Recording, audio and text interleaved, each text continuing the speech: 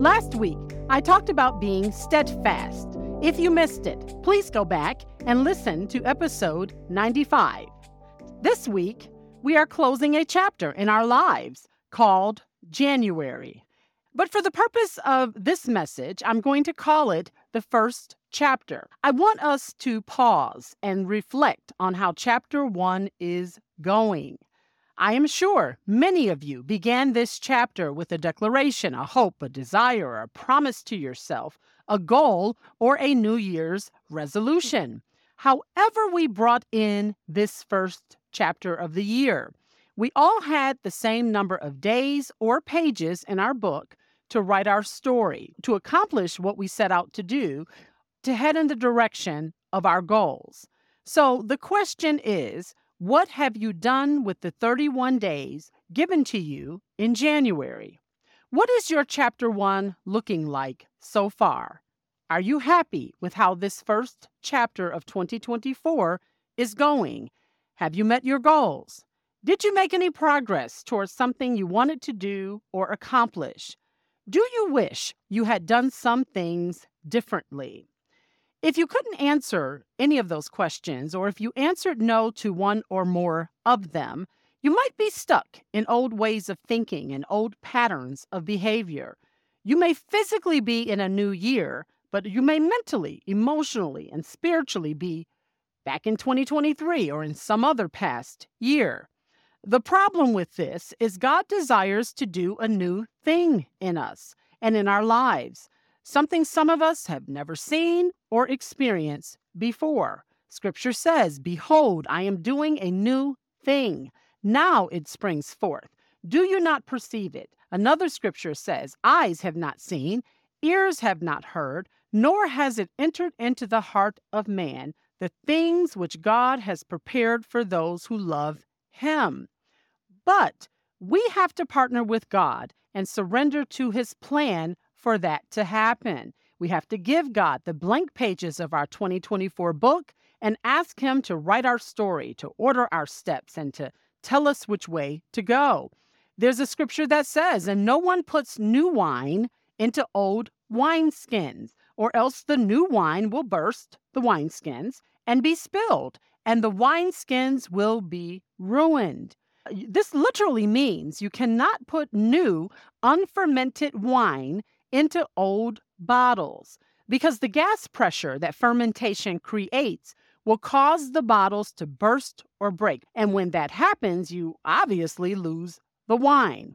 Similarly, if God wants to do something new in your life or take you on a new journey, and you're clinging to old ways of thinking or holding on to old habits, He doesn't have a vessel He can properly work through to achieve the end result He wants, because you don't have the capacity to hold what God wants to do in your life. You are not open to the change He wants to make or the direction He wants to take you in, because you are an unwilling, uncooperative participant. You may have heard the expression, "You can't teach an old dog new tricks." That is because they are set in their ways. You'll know you're like an old dog if you say or think things like this when something new or different is presented to you. "That is not how I do it. This is how we have always done it. That is not going to work. I'm fine the way I am. I'm good. Why are you trying to change it?" Because old wineskins like the status quo. They don't want to think different. They don't want to try new things or take risks to see what might happen. Even if where they are or what they are doing is not working, they want to keep doing it because new things are too scary, too unfamiliar, too unknown. So you just keep recycling old and familiar experiences, and you never find out your full potential or the possibilities of where your life could take you.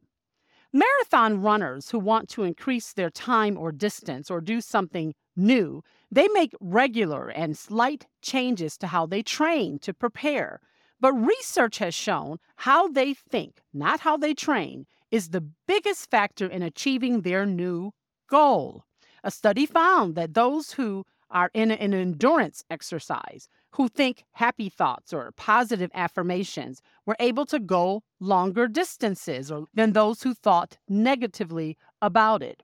It's like the train in the childhood classic book, The Little Engine That Could. The engine kept saying to himself, I think I can, I think I can, I think I can, as it tried to climb up the hill, and eventually it made it up the hill. Because what you say to and about yourself matters. Scripture says, as a man thinks in his heart, so is he. You become what you first think about, and your actions usually follow your thoughts. You have to overcome any obstacles in your mind first and believe you can do something new, that you have the capacity for and ability to change, that God can use you to accomplish something you have never seen or done before. And then after you check your thoughts, you have to be willing to make necessary changes. Be willing to go where maybe you haven't been before. Try something you have never done before. Step out of your comfort zone and familiar place and let some people and habits go and be open to new experiences and new relationships. Because here's the thing. New means new. It doesn't mean old. It doesn't mean old mixed with new. It means new. So allow God to have his way in your life this year and examine any thoughts or habits that may be hindering you from being open to change. Maybe you need to repent of your old ways and thoughts that hinder your progress and follow God where he leads you. If, for instance, God told you to do something and you've been putting it off or making excuses, do it. If you've been holding offenses or refusing to forgive someone, forgive them today. Give the offense to God so you can heal and move forward. If fear is keeping you from moving forward, do it afraid and trust that God is with you. If you have not fully surrendered your life to God, if you've been mixing holy with unholy and righteous with unrighteous and evil with good and worldly with things that are of God, stop doing that. Repent and get in right standing with God. The Bible says that we overcome evil with good, and woe unto them that call evil good and good evil, and that he who knows what is right to do, but doesn't do it, to him it is sin. Okay, I'm going to read some sayings and quotes that really emphasize what we're talking about today. And they are, when you want different for yourself, you have to start moving different. Old keys don't unlock new doors. If we don't want to get stuck where we are, then we will have to take a risk to get to where God wants us to be.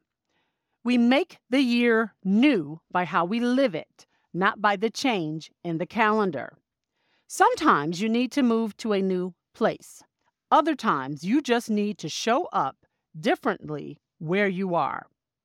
You can't do old things and get new results. Our hope is not in the new year, but in the one who makes all things new. Before God sends you into your next season, he will prepare you. He will remove and he will also add, whether it's people, things, old habits.